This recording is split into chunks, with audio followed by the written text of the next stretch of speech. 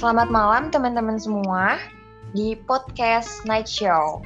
Oke, di podcast kali ini saya mengundang narasumber saya dari anak ekowisata namanya Mas Ariel.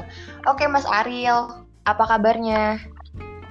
Alhamdulillah baik, Mbak. Mbak sendiri gimana? Alhamdulillah baik juga Mas. Oke Mas, kita langsung aja nih Mas. Jadi di podcast kali ini kita bakal bahas tema pemanfaatan media sosial Instagram sebagai komunikasi desa wisata. Nah, dari sudut pandang Mas Ariel sendiri nih, sebagai anak ekowisata atau mahasiswa EKW, gimana sih Mas tentang latar belakang pariwisata di Indonesia? Sebelumnya boleh perkenalkan dulu nih Mas. Baik Mbak. Saya ingin memperkenalkan diri terlebih dahulu. Nama saya Ariel Regan dari program studi Ekowisata Sekolah Vokasi Institut Pertanian Bogor angkatan ke-57. Baik, tadi Mbak Alma bertanya mengenai latar belakang pariwisata di Indonesia ya?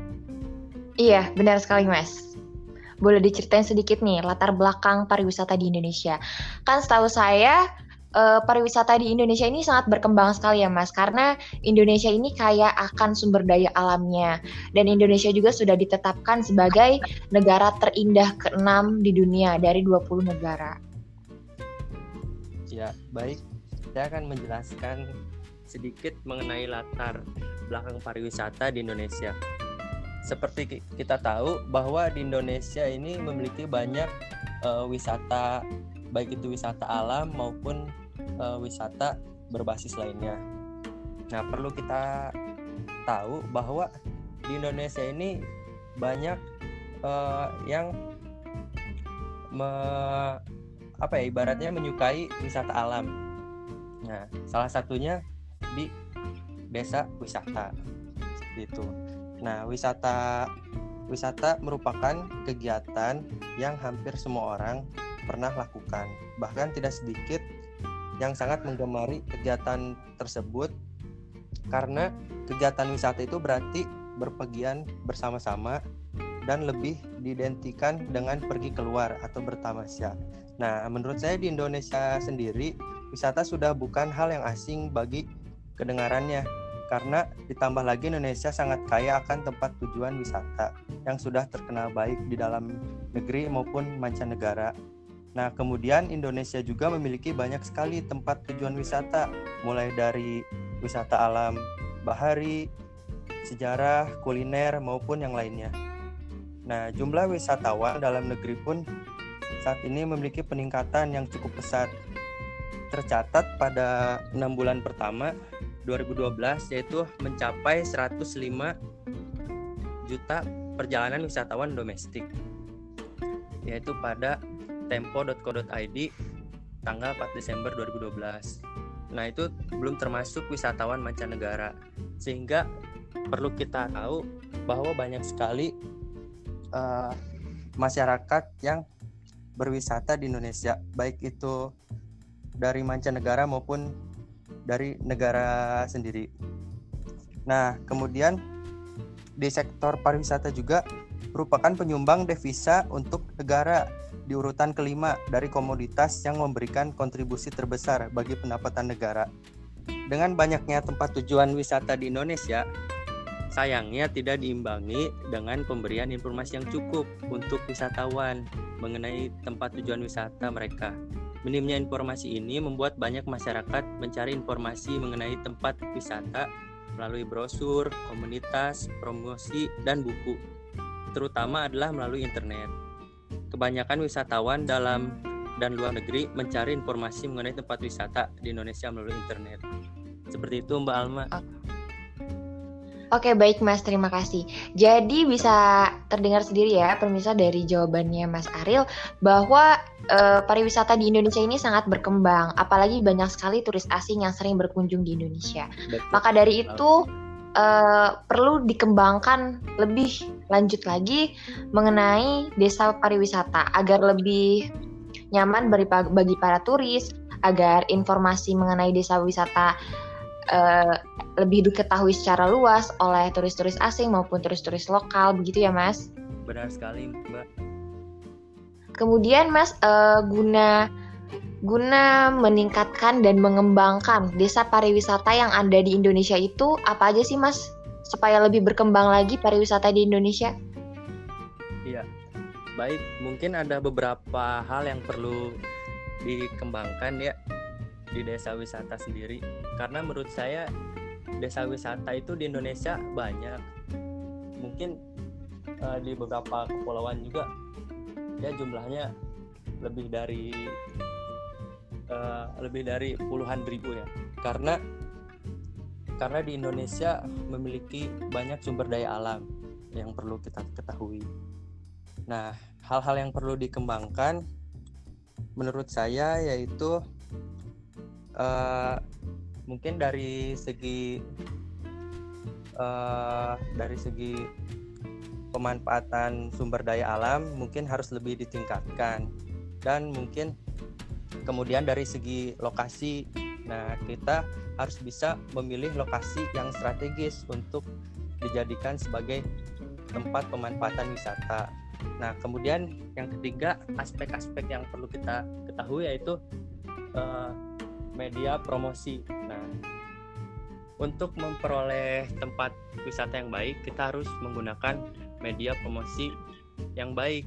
Contohnya seperti memasarkan produk wisata melalui media online. Nah, kita itu harus memasarkan produk wisatanya itu harus jelas.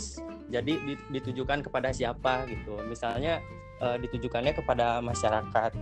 Nah, kita memasarkannya itu harus jelas, dan mungkin di dalam media promosi tersebut kita harus mencantumkan sumber-sumber yang valid. Seperti itu, Mbak. Oke, baik Mas.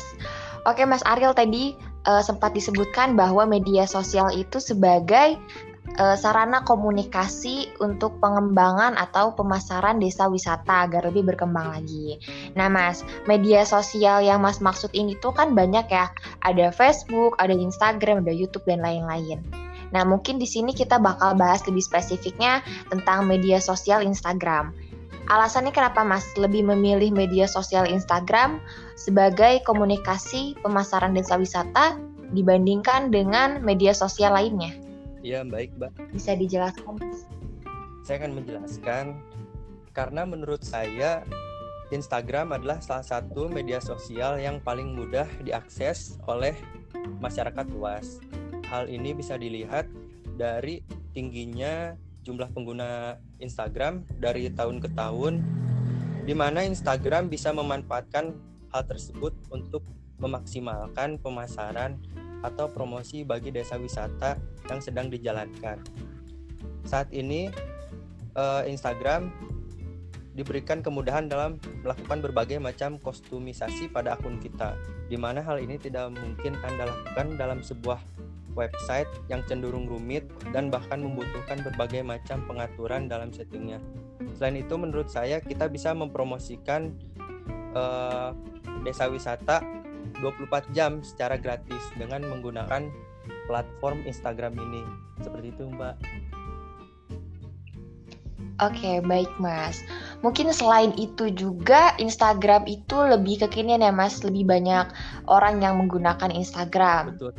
Begitu. Kemudian fitur-fitur dari Instagram ini sangat menarik ya. Jadi dia tuh lebih menonjolkan dari segi visualnya, lebih ke gambar kayak gitu ya Mas. Terutama untuk pengembangan desa wisata ini kita butuh pembuktian dari segi gambar kan, gitu ya. Betul, Mbak. Karena menurut saya di media Instagram ini banyak anak muda yang mengakses menggunakan platform Instagram ini, sehingga menurut saya Instagram itu menjadi media paling utama yang digunakan untuk memasarkan produk, apalagi produk wisata itu bisa digunakan dengan baik. Contohnya saja seperti membuat postingan tentang panorama desa wisata atau hal-hal yang berhubungan dengan promosi desa wisata. Seperti itu, Mbak. Oke, baik Mas. Terima kasih banyak atas jawabannya. Kemudian gini Mas, yang namanya media sosial itu pasti ada kelebihan dan kekurangannya, terutama dari media sosial Instagram maupun yang lainnya. Nah, bagaimana cara menanggulangi uh, isu-isu negatif yang ada di media sosial Instagram terhadap pemasaran desa wisata? Bagaimana Mas? Ya baik Mbak. Yang pertama, untuk menanggapi isu-isu negatif, kan seperti kita tahu bahwa untuk berita atau informasi mengenai desa wisata itu kita bisa melihat yang mana informasi itu yang baik dan yang tidak. Kita bisa melihat dari apakah sumber tersebut sudah valid atau belum. Kita bisa melihat dengan berbagai sumber yang ada. Apakah sumber tersebut terbilang kurang memberikan informasinya ataukah sudah cukup. Nah, kita bisa melihat dari sumber-sumber yang ada. Contohnya saja, misalnya kita bisa melihat sumber dari berbagai platform. Nah, sebelum kita melihat informasi tersebut, kita bisa membaca dulu apakah informasi tersebut dan mencari tahu tentunya apakah informasi tersebut sudah baik atau belum. Nah, seperti itu Mbak. Oke Mas, tapi Mas ini kan mungkin udah lumayan lama ya, apalagi sebagai mahasiswa yang zaman milenial lagi nih, menyebarkan memanfaatkan media sosial Instagram sebagai komunikasi desa wisata. Apakah pernah ada kendala sebelumnya Mas? Ya baik Mbak. Seperti kita ketahui ya Mbak, bahwa di dalam media pemasaran itu ada kekurangan dan kelebihan. Yang pertama mungkin kelebihannya. Yang pertama yaitu aksesnya luas. Ya, kita tahu bahwa menggunakan media online itu memiliki beberapa akses yang dapat digunakan untuk sebagai media promosi. Nah, yang kedua dapat melintasi batas geografis. Karena di media online sendiri itu tidak ada batasan, sehingga sangat mudah untuk digunakan sebagai media promosi desa wisata. Kemudian yang ketiga, biaya yang dikeluarkan lebih murah. Dan yang keempat, kemudian bisa terus terhubung dengan pelanggan. Yang kelima, mendapatkan feedback secara instan. Yang keenam, marketing online bisa menghemat waktu. Yang ketujuh, available 24 jam. Nah, kemudian ada kekurangan dari media pemasaran online. Yang pertama, biaya awal marketing online yang cukup tinggi. Kemudian yang kedua, masih ada pelanggan yang lebih suka melakukan offline store, atau mungkin terdapat pelanggan yang tidak mahir menggunakan media internet. Kemudian selanjutnya yaitu perubahan sistem perdagangan online. Selanjutnya rentan kegiatan penipuan. Nah, kemudian tidak bersentuhan langsung dengan klien, sehingga mungkin untuk melakukan survei itu perlu berkontak langsung dengan klien. Kita tahu kan, untuk di zaman saat ini untuk berkontak langsung itu sangat sulit ya, karena adanya isu corona yang merajalela, sehingga sangat sulit untuk melakukan kontak fisik. Nah, kelemahannya seperti itu. Dan kemudian yang terakhir yaitu dengan adanya media promosi ini mungkin ada beberapa kesalahan teknis yang dapat terjadi. Mungkin seperti hilangnya jaringan ketika mencoba mengakses internet dan lain-lain. Seperti itu, Mbak. Oke, terima kasih banyak Mas Ariel atas waktunya dan pemaparannya mengenai pemanfaatan media sosial Instagram sebagai komunikasi desa wisata. Terima kasih banyak, Mas. Terima kasih, Mbak. Ya, oke. Selamat malam, Mas. Wassalamualaikum warahmatullahi wabarakatuh. Waalaikumsalam warahmatullahi wabarakatuh. Selamat malam, Mbak. Ya, malam juga, Mas.